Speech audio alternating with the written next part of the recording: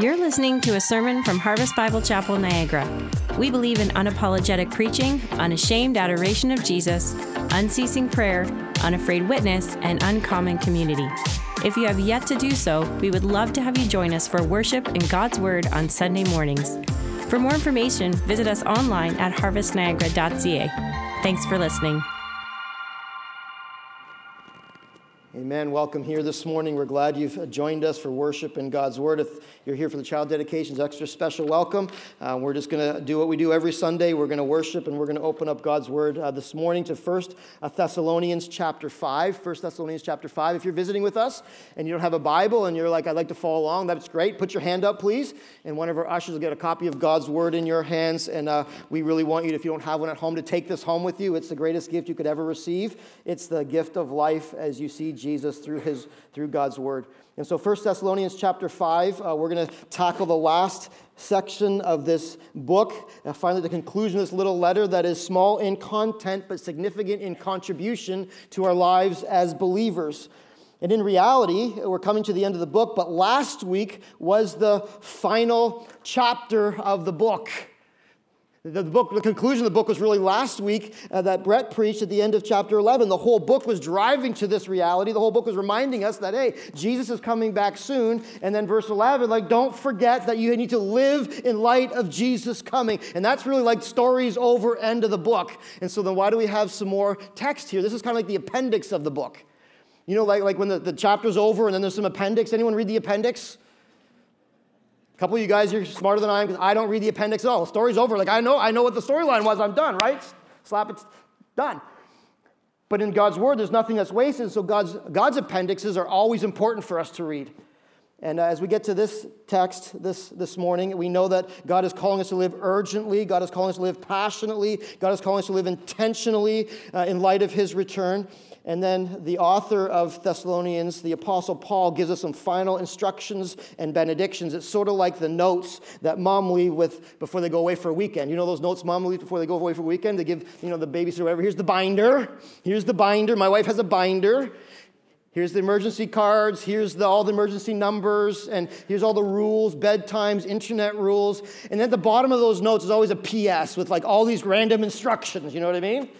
And by the way, don't forget to clean the fish tank, make your bed, be good, mind your P's and Q's, and at the end again, and be good again, she says usually, right? Little XXOO, love mom.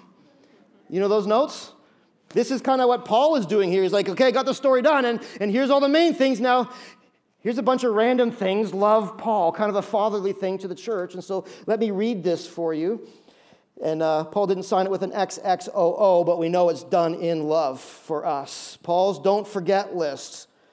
Here it is, verse 12. We ask you, brothers, to respect those who labor among you and are over you in the Lord and admonish you, and to esteem them very highly in love because of their work.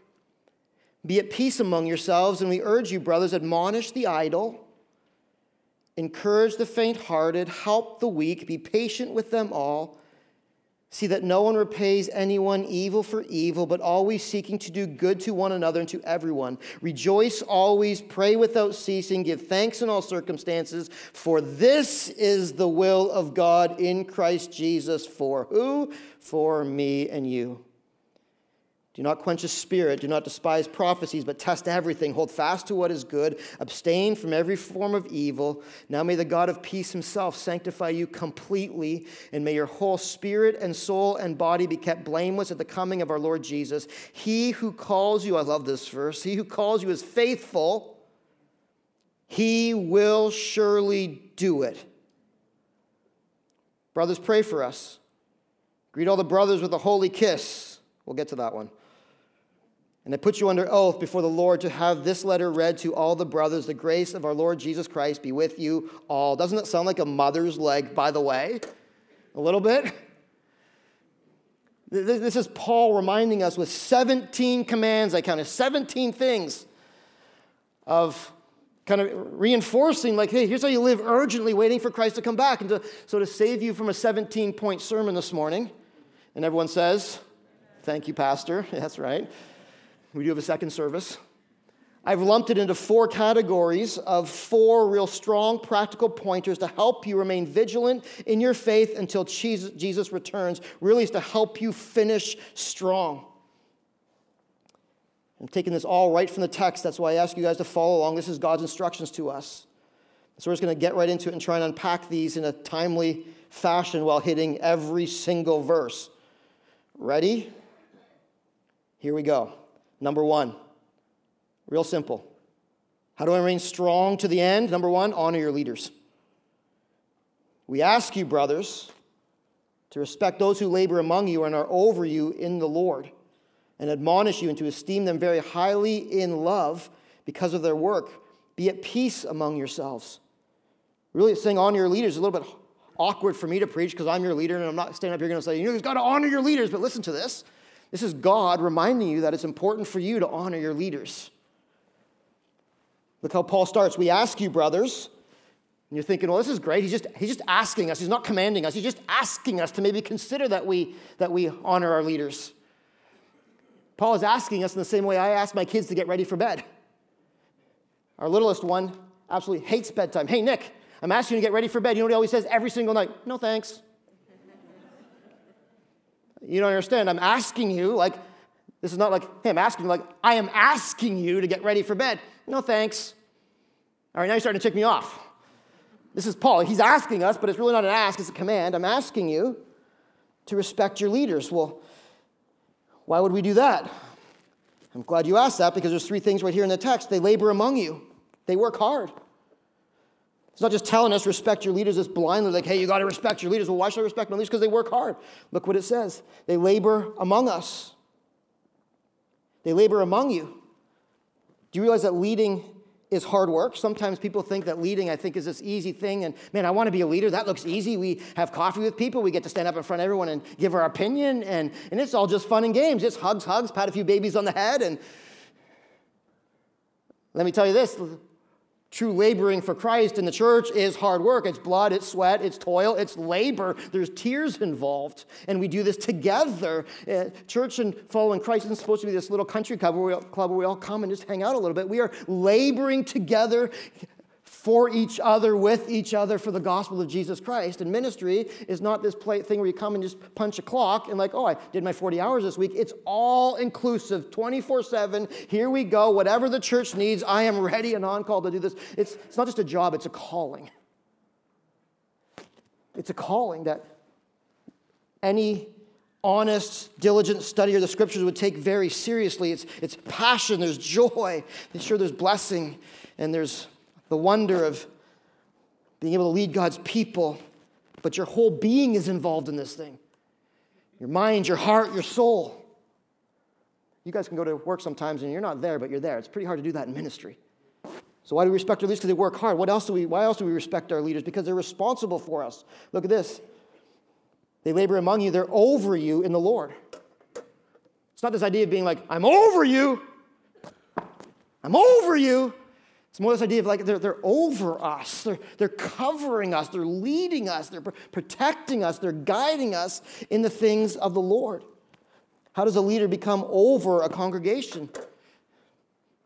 Because you go to seminary and you choose that I'm going to then lead a church? No, God puts them there, right? God's ordained church. He's ordained church leadership. We believe God is sovereign. In other words, nothing happens outside of God's control. So leaders over us, we recognize that means that God put them over us. 1 Timothy 3, Titus 1, 1 Peter 5. God didn't just ordain church, he ordained church leadership. And they're responsible for us. Not just over us, but do you realize your church leaders are responsible for you? When you stand before God, you account for like one person. If you're a father here, you account for your family. Mother, you account for your families. Do you realize when we stand before God, we give account for our lives? Guess who else's lives we give account for? Mm-hmm. Yours. Why do you respect our leaders? Because they are over us. They're responsible for our spiritual well-being. It says in Hebrews chapter 13:11, that's why God's word says to obey and submit to your leaders, because they keep watch over your souls and they give account for you.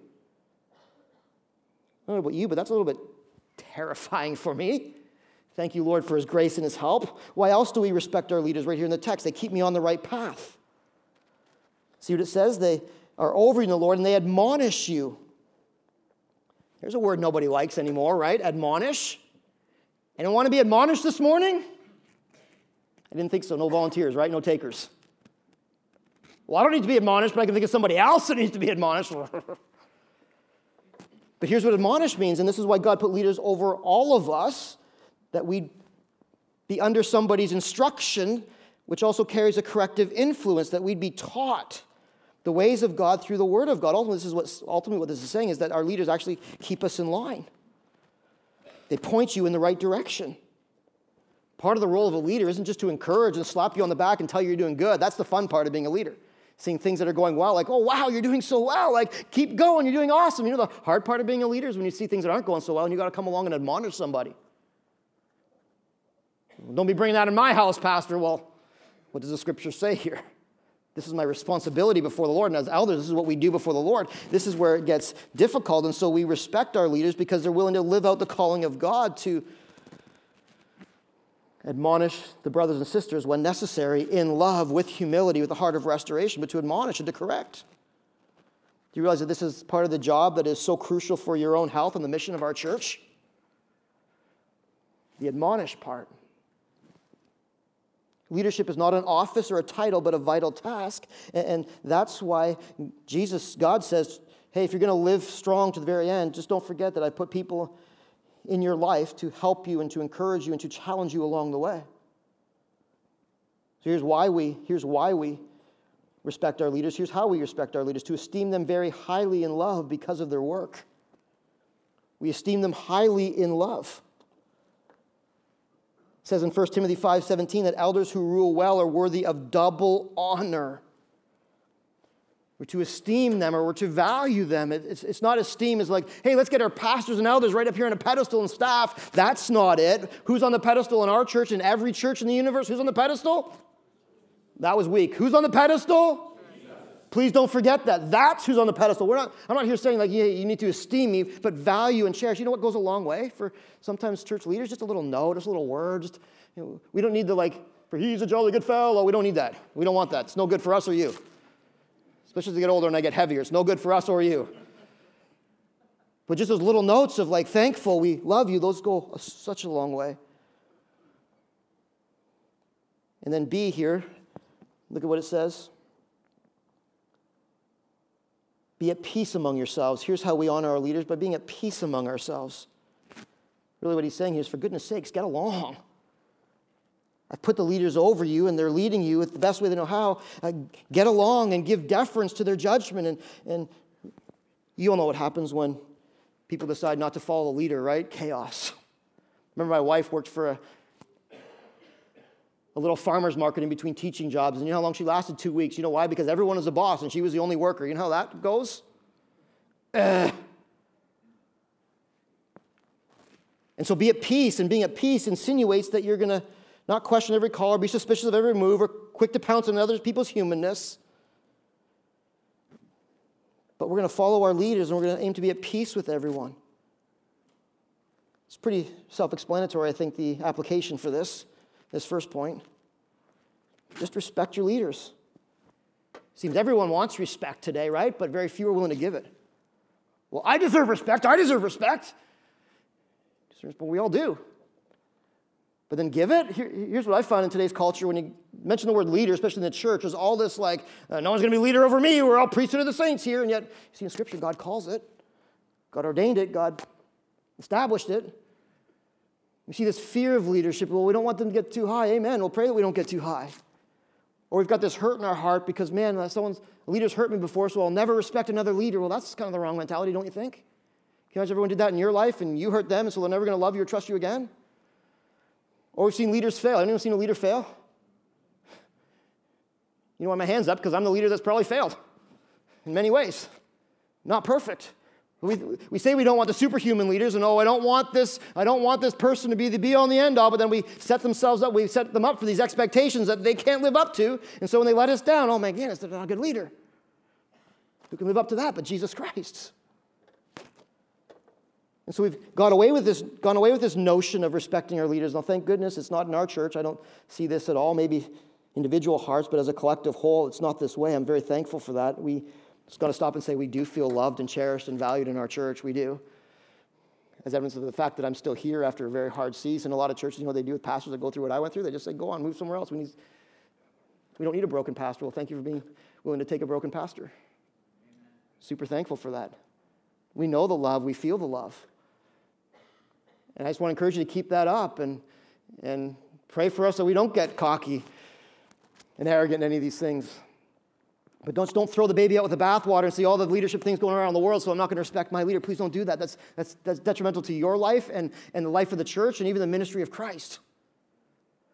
And here's what it's, just to help you understand, this is what it's not saying. No, it's not saying that you blindly follow leaders and respect them at all costs, even when they sin. It's not saying that. You hear me? We've seen enough of that in the world today too, haven't we? Well, they're the leader. Well, they're being a sinner right now. So you know what leaders who are sinning should be called? Sinners. Not to this thing where we respect them above all things. That's not it either. Doesn't mean you blindly follow. Doesn't mean you can't raise questions to leaders or call them to account. If there's corruption and sinfulness and wavering from the truth, if leaders are being unbiblical according to the qualifications in Timothy and Titus and 1 Peter, let's be honest, we all have blind spots. None of us are perfect. We might need some loving rebuke and calling out sometimes. So it doesn't mean that we're going to be in these little cults. I think what this is saying is if you have this heart to nitpick your leaders, which some of us do because somehow we get in this mentality, well, I could do it better. Well, I could do it better because, well, I don't know why, but I can do it better. It's really just saying just take a step back and maybe not critique or criticize or be contentious with your leaders. Instead, lift them up and pray for them and be leadable. I want to tell you this as elders in our church. We say this often in our elders meetings. We're never going to mandate that you respect us, ever, ever, ever. You know what we're aiming for? We're aiming to earn your respect. We're aiming to earn your respect. I pray you see that and can respect that. I get this is kind of an odd section to preach. Well, maybe someone else should preach that. Well, apparently I'm the pastor, and that's why we go through the word systematically, right? And so this is what it says. That's point number one. You want to remain strong to the end? Honor your leaders. Pretty simple. Honor your leaders. Do a heart check. Am I honoring my leaders? Or do I resent them because I feel like I should have that place for some reason in the church or in my own life? Look what else it says here. Second thing. If you want to remain strong to the end, fight for each other. Fight for each other. Really what he's saying here, he says in verse 13, be at peace among yourselves. In other words, don't fight with each other, right? Next verse, he says, fight for each other. In other words, we need each other to get to the end of this race and finish as strong as we started. And we urge you, it says here, and we ask you and urge you, it's really the same word, just ask seems passive to us, urge seems strong, the same word. We ask you, we urge you, brothers, and you can put a little bracket, sisters, admonish the idle, encourage the faint-hearted, help the weak, be patient with them all. See to it that no one repays evil for evil, but always seeks to do good to one another and to everyone. Really what it's saying here is if you guys want to be strong until Jesus comes back, you got to fight for each other. You got to be in this together. We're like a little army fighting for the Lord Jesus Christ. The culture is against us. The people of the world they're against us. We can think we want to be friends with people of the world, but they're really against us in so many ways. And the only way we're going to do it is if we stick together. It's sort of like when you send an army out into the battlefield. Do you ever say, like, okay, guys, split up and do your thing? Do you have to tell soldiers to stick together? No, they're like, okay, who's got my back? You got my back, I got your back, let's do this thing together. This is what it's saying here. And be willing to fight for each other even when it gets difficult. Look at some of the calls he asks us to do. So be willing to be admonished, right? It says that be willing to be admonished by your leaders. Even leaders, be willing to be admonished by each other in the congregation at times. And we urge you, brothers, now this is the part we like. So now I can be on the admonishing end of things. I like that, right? Admonish the idle. Encourage the faint-hearted, help the weak. Starts with admonishing the idle. What does idle mean? When I think of idle, we know what admonish means, right? To teach, to correct, to call out, to reprimand at times. When I think of idle, I immediately think of that able-bodied, lazy person sitting around in their sweats, playing video games, not really willing to help themselves or each other, mooching off the government and everybody else. And that's really what it means in this passage, idle. That's kind of the image of what Paul's getting at. Admonish the idle in an active sense.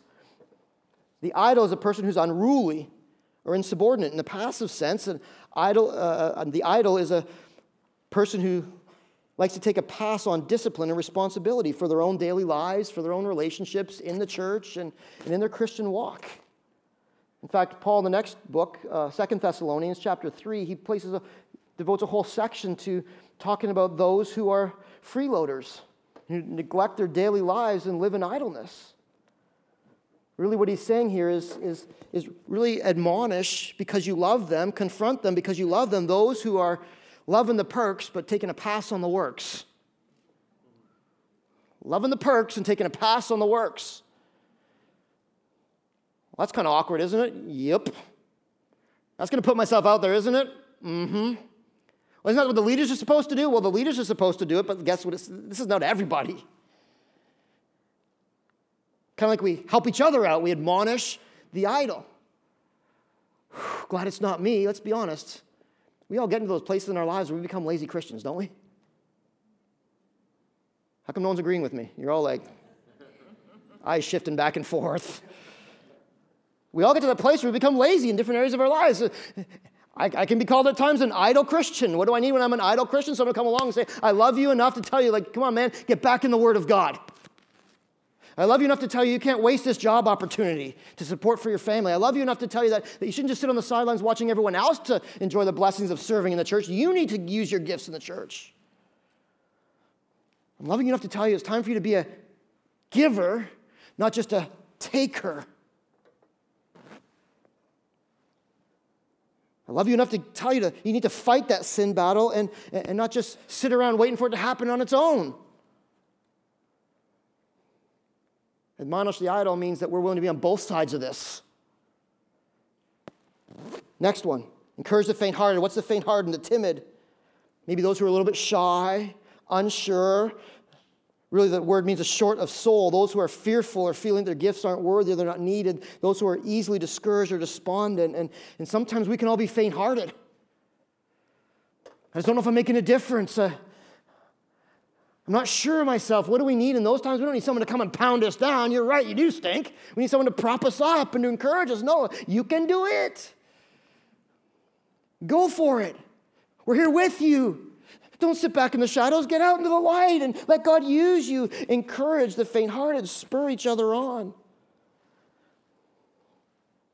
Sometimes in our lives in North America, it becomes about our race, our race, our race. You know what it's also about, as God's Word says? Somebody else's race. Sometimes it's good to be on the sidelines just cheering other people on. And not being the one in the race saying, go on, cheer me on.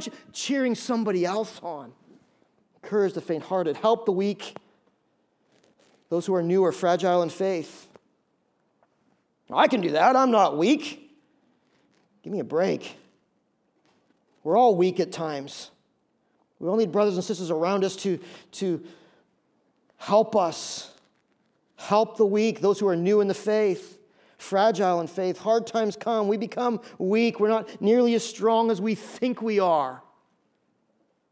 Some of us grew up in this church culture that you can't admit weakness. You can't admit weakness. It's wrong. It's actually biblical to admit weakness. When we admit weakness, we realize that we all need Jesus. We need His strength. What do? We help the weak. When you're struggling, admit it and get help from others in your weakness. Times of temptation and hardship, when your physical limitations come, when you're spiritually down and you're just weak, carry others and allow yourself to be carried by others. One commentator says this: weak are beloved fellow strugglers, not unimportant stragglers. Let me read that again, because I think we get in this culture of like, oh yeah, you're struggling, you're just weak, you're weak, you're weak. Here's what one commentator says, I loved it. Weak are beloved fellow strugglers. You can write this down if you want. I'll say it slow. Weak are beloved fellow strugglers, not unimportant stragglers.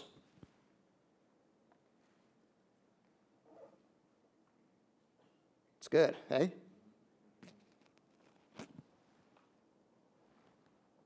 Help the weak. And then this one, oh my goodness, this one. You got to circle this one. Be patient with them all. Who am I supposed to be patient with? All of them. All right, well, I admonished you once, so you're on your own now, and I tried to encourage you, and it's just too much effort for me, and I just don't know, you're exhausting, and you're so weak, you're weaker than the weakest of the weak. Go find other weak people to help you be weak. Be patient with them all. How do you want people to be with you when you get in those idle, faint-hearted, weak spots? One and done? You want people to be patient with you. You know the most patient people in my life?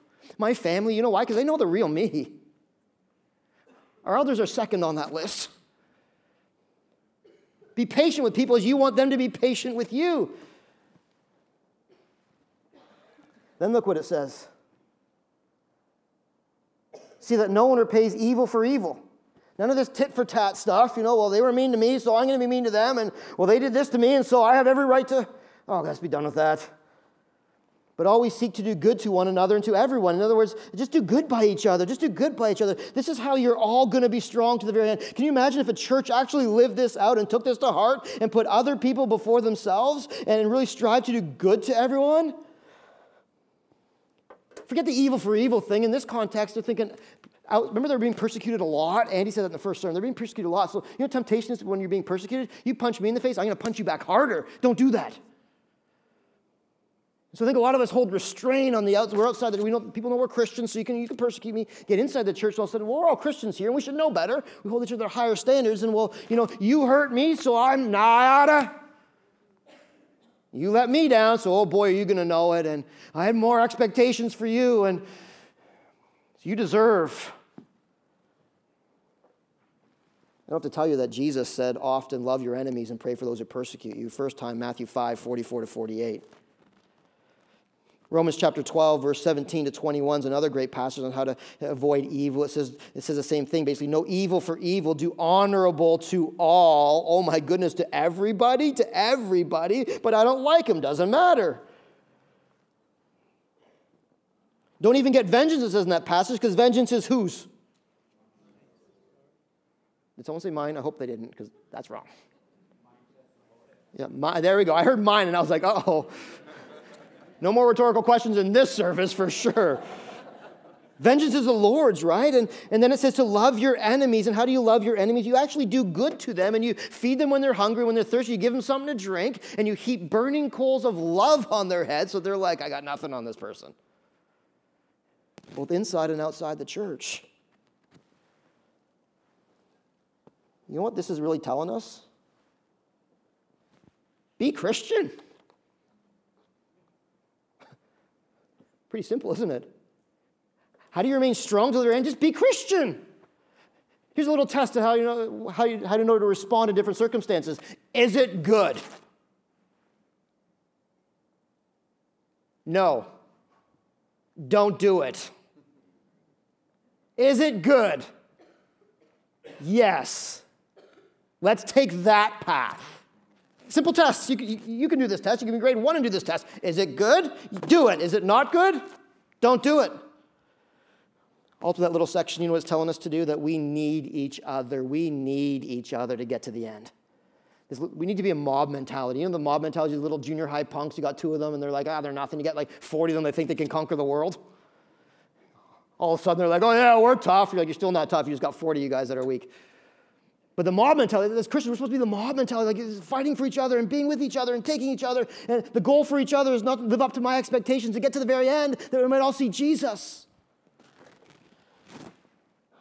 It could have been 17 sermons. I am fighting to make this one. Number 3, anchor your heart to Jesus Christ. How am I going to finish strong? I'm going to anchor my heart to Jesus Christ. I'm looking for his return, so my heart is anchored to him. I wish Paul wasn't so random, be easier to preach. I think he had ADHD. And this, don't forget this. Verse 16, and rejoice always, pray without ceasing, give thanks in all circumstances, for this is the will of God for you in Christ Jesus. You can almost picture him, eh? scribbling all these notes. Got to get this, got to get this, got to get this. Hear that, hear that? Anchor your heart to Jesus. How do you do this? Here's how you do it. Rejoice always, pray without ceasing, give thanks in all circumstances, for this is the will of God for you in Christ Jesus. If this isn't circled in your Bibles, do it now, please. In other words, there's two ways that we walk through this life. We either push God away from us or we run to God and hold tightly to Him. These are three core exercises for every believer every single day to anchor your heart to Jesus and see God's plan for your life with clarity. Right here, rejoice always. Summarizing this is worship perpetually. Worship perpetually. We can either walk through life like this, even as Christians. You know Christians that walk through life like this, right? I'm a Christian, but I'm walking through life like this, or walking through life like this. Oh, I'm just going for a little stroll. I'm a Christian. Walking through life like this. Worship perpetually. Rejoice always. Joy is a part of the kingdom of God. This is actually the shortest verse in the Bible for those of you nerds like me who like these things. This is actually the shortest verse in the Bible in the Greek. I thought Jesus wept. This one's shorter in the Greek, so there you go. Rejoice always. I think you could memorize the shortest verse of the Bible, couldn't you? Rejoice always. Joy is part of being a part of the kingdom of God, as opposed to complaining or murmuring or putting on the good face. And it's not saying here that we're supposed to be like Ned Flanders, like Hokely Dokely, happy neighbor. It's saying rejoice always. Continue to praise God and enjoy the presence of God even when the circumstances around you are adverse. This is what rejoicing always means. Sometimes you have to move a few boulders to find reason for rejoice, but you can find them if you're willing to move the boulders. Joy is a deep satisfaction of seeing God in everything. Pray without ceasing. Pray incessantly. Your first option, your second option, your third option in every circumstance is to pray. Pray without ceasing, as opposed to forgetting about God when things are good and running away from Him and being self-reliant when things are bad. This word prayer is really linked with worship. It's pray. It's find a reason to praise God and to look to Him for strength and to always be in touch with God no matter what's going on. Number one on your speed dial of your heart ought to be to God. Give thanks in all circumstances. Notice it doesn't say give thanks for all circumstances. How are you today? I'm just being thankful for this mess that I have. No, it's being thankful in all circumstances. In everything. Three constants of the Christian life that never get old, they never get outdated, they're never irrelevant. Let's move on to something new. I already learned that, like first week of Christianity. Great, get back to what you learned the first week, and maybe we'll be all set. Look at the words it uses. Always, without ceasing, in all circumstances. The continual pattern of a healthy Christian life is we fight hard for these things. It's easy when things are good, isn't it? Oh, right now my life is like 8 cylinders. We're flying and I can do this every single day. What happens when one of those cylinders clicks out or a second one clicks out and your engine's sputtering? Then what happens? Then it gets a little harder, and can I really rejoice always when things are going bad? I know. Life's hard. Life's unexpected. We as Christians do get cancer diagnosis. And people we love get them as well. Christians have heart attacks and strokes. Christians have people that walk out on their lives, and even sometimes things in the church get difficult. Things don't always work out the way that they should. Well, what happens then? What happens then is that we can still rejoice. Well, how can you say that? I've been through harder things than you'll ever dream of being through. You could maybe thinking to yourself. Maybe you have, and maybe you haven't known what the rest of us have gone through, because we all go through hard things. Well, how can I rejoice in those? We can rejoice in those. You know why? Because we still have a God who loves us. We still have a God who's there for us. We still have a God who says He'll never abandon us. And He says He'll give us whatever we need when we need it. Season of my life that I just went through, my wife said to me one day this phrase that I don't think I'll ever forget. And I was basically in that place where I wasn't really rejoicing, and I was asking her, I was like, come on, like, I just need the Lord to show up, and I don't have anything to rejoice over, and I know that God is true right now, but I just don't feel. You know what she said to me? She said to me this. She said, Daryl, you just stop it right now. You don't have to think about it or believe it or feel it. It's still true. You don't have to believe it or think about it or even feel it right now. It's still true. You know what that gives us? Reason to rejoice. We have a constant. And in those times when you think God's not listening, guess what? He still hears our prayers. He promises He will hear our prayers. Prayer still makes a difference. Prayer doesn't always change the circumstance, but it sure changes our hearts. We have this plaque in our home that we've got when we first moved here. And it says, when it's hardest to pray, pray hardest.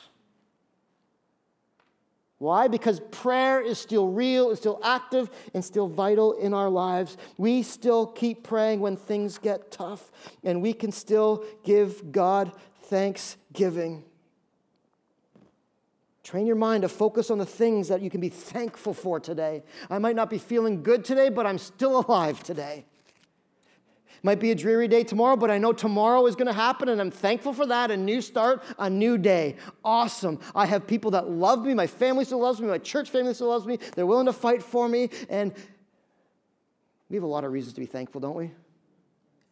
Start making your own lists and hold on to it. When times are good, make your list. When times are bad, like, hang on to that list. This is God's will for you. What He wants for you and from you. A couple more ways here to anchor your heart to Jesus. Walk in close proximity to Him. Walk in close proximity to Him. Look what verse 19 says. So we worship perpetually, we walk in close proximity to Jesus. This is how we're going to get to the end. Do not quench the Spirit. Don't limit the Holy Spirit in your life. Live a life that's wholly surrendered to God the best way you know how. Don't quench the Spirit. Well, what's that mean? We all have the Spirit. Yeah, we have the Spirit, but we can sure quench the Spirit. What's that mean? It means that we take control back for ourselves. It means that we choose to walk in sin instead of righteousness. We choose to live forgetting about God and just thinking about us and our own worldly perspectives. It quenches the Spirit. What does it mean to quench the Spirit? It means fire, campfire, bucket of water. What does that do? It stifles it. It chokes it. It puts it out. This is what we can do. We can't get rid of the Holy Spirit. God lives there forever, but we can sure quench Him. We can tuck Him behind a kidney somewhere and try and avoid the Holy Spirit, the conviction of the Holy Spirit and the promptings of the Holy Spirit. Don't do that. Don't quench the Spirit. Live surrendered to the Spirit. Do not quench the Spirit. Do not despise prophecies. Prophecies here is not looking into the crystal ball of the future, but those times when people tell you like it is from God's Word. The straight up proclamation of God's Word. The prophecy is a declaration of the mind of God and the power of the Holy Spirit. Don't despise prophecies. Don't despise it when you hear something from God's Word that makes you cringe because you know it's hitting your heart. Let me get to a good passage. That is a good passage for your heart if it's hitting you in that way. Don't despise prophecies. Test everything. Test everything.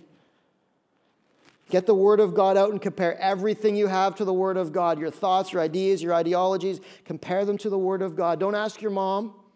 She might be some good advice, but use this as truth. Don't take your best friend's word for it. Test everything. Don't take the latest internet preacher's word for it. They might sound good and look good. Test everything by the Word of God. What's your favorite book as a believer?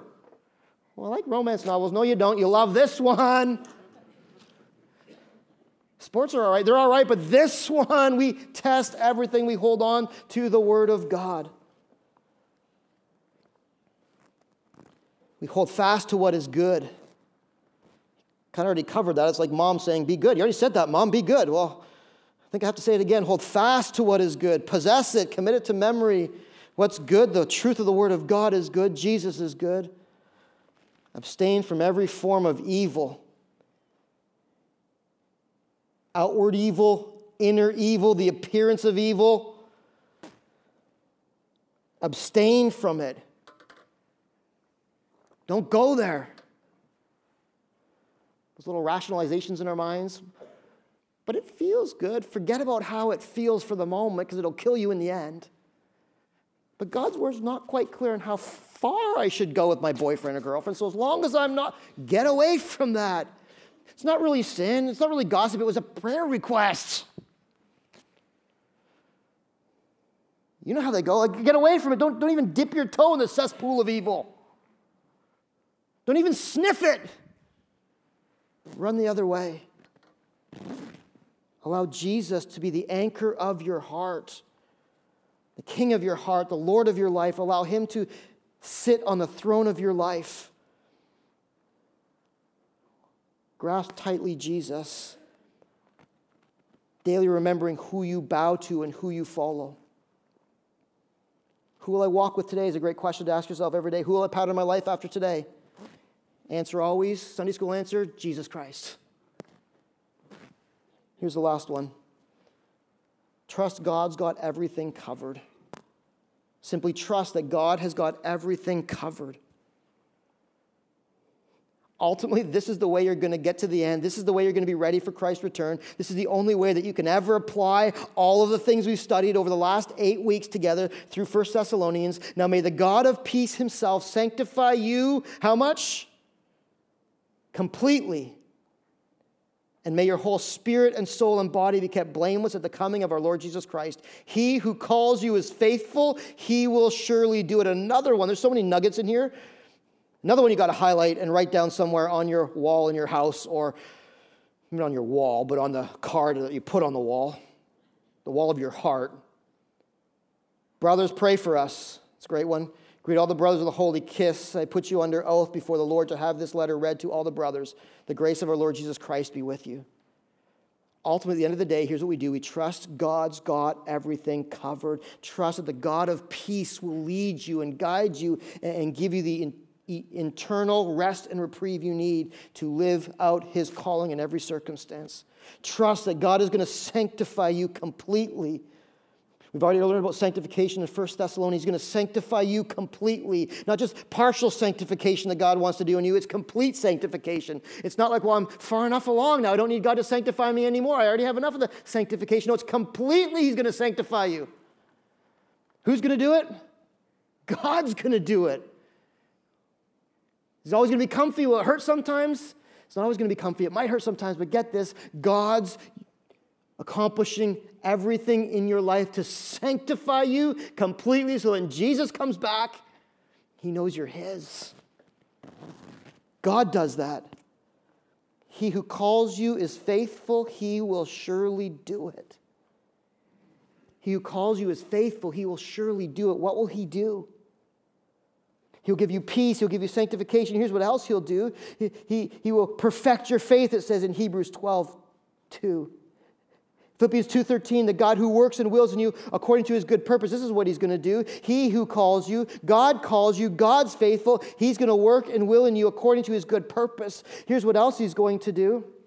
To him who is able to keep you from stumbling and to present you blameless before the presence of his glory with great joy. Jude 24 and Philippians 1:6, he who began a good work in you will bring it to completion at the day of Jesus Christ.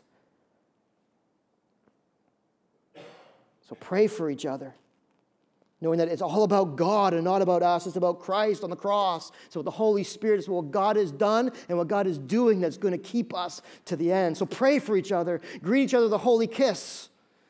I know young men are like, sweet, finally I got permission. The French way, but don't try it because you'll get it wrong. You'll end up planting one, Greet one another with a holy kiss. I put you under the oath before the Lord to have this letter read to all the brothers. The grace of our Lord Jesus Christ be with you. I think the whole book comes down to verse 24. The whole book comes down to verse 24. If you left this series thinking, okay, now I got to buck up and now I'm going to do this, now I'm going to do this, now I'm going to do this, you're missing the point. The point is that yes, you do your part, but ultimately it's God who's going to do it. It's God who's faithful. Interestingly enough, January 1st, before I was coming back to work, I was sitting in my house and praying my heart out, coming back to work. And the verse God gave me? 1 Thessalonians 5:24. The first verse I wrote back on my whiteboard in front of my desk. So every time I sit down at my desk, it's right there. It's 1 Thessalonians 5:24. He who calls you is faithful. He will surely do it. That's all we need. It's all we need. He calls you as faithful. He will surely do it. You can't do this on your own, but God promises He will do it for you and in you and through you as you simply submit your life to Him and commit yourself to following Jesus. It's about God's strength, not ours. How are you going to get to the end of this race? Only by God's grace. One of my favorite stories of the Olympics, just to leave this with you in closing, to kind of drum this point home. My favorite stories of the Olympics is about a guy named Derek Redmond in 1992. He was a 400-meter specialist, won the European Games and the World Championships, and in the semifinals of 400 in the Olympics in 1992 in Barcelona, from Britain, he burst out of the blocks, and he was doing his thing, and around the first turn, he tore his hamstring. I don't know if you've ever torn a muscle before, but it kills. He crumpled to the floor, to the track in a heap. And everybody was in stunned silence, one of the favorites, and the camera's like, oh, the favorite is out, and kind of that moment where no one knows what to do, and out of the stands, this great big man came bumbling out of the stands, and the security guards came and surrounded him, and he pushed them off. He ran out to his son, and he picked up his son, and together, the picture's on the screen here right now, together, he helped him finish the race. And he hobbled around basically on one leg, a torn hamstring, you're done. On one leg, he hobbled the last 300 meters around the track and finished the race to a standing ovation as the crowds erupted watching Derek finish the race of no accord of his own, but all in the strength of his Father. Isn't that a sweet picture? That's what you can expect from God. You are crippled, you are lame, you will fall. But you put your arms around your Father, and He will carry you around that track. And you will get there, and you'll think you did it, but it had nothing to do with you and everything to do with your God. Amen. Amen? Let me pray that these things can be a reality in our hearts.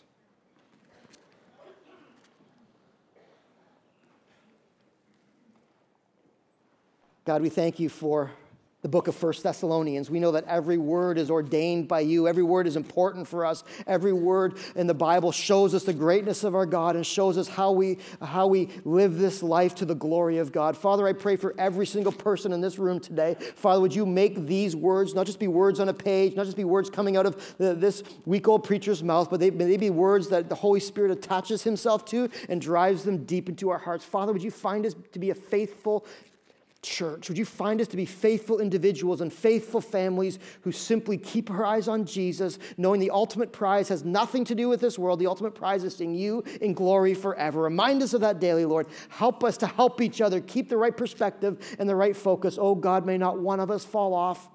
May not one of us fall off and be lost. As we journey through life, may we follow your calling the best way we know how, with the power and the strength of God the Father, through the work of Jesus Christ and the power of the Holy Spirit. Father, I pray this morning that there's someone here that is hearing all this stuff and they don't know that if they were to meet Jesus today, that they would be in His presence forever. They've never put their faith in Jesus. They've never grasped onto the hand of Jesus as their salvation. They've never trusted Jesus Christ to forgive them from their sins and lead them into eternity. God, I pray even today that they would even sense that there's something off in their lives, that they're missing it. And they would, for the first time today, say, God, I surrender. I want to finish this race. I want to be with you in glory, and I can't do it without you. And we find people in this place that would trust you as their Lord and Savior for the first time today. Would you inspire us, the rest of us as believers, to not be proud, to not be arrogant, to not think of more highly of ourselves than we ought, but to pursue you with every ounce of energy, knowing that you are completely worthy. And one day we're going to see you in glory. Oh, what an amazing day that's going to be. Keep us until that day in Jesus' name. Amen.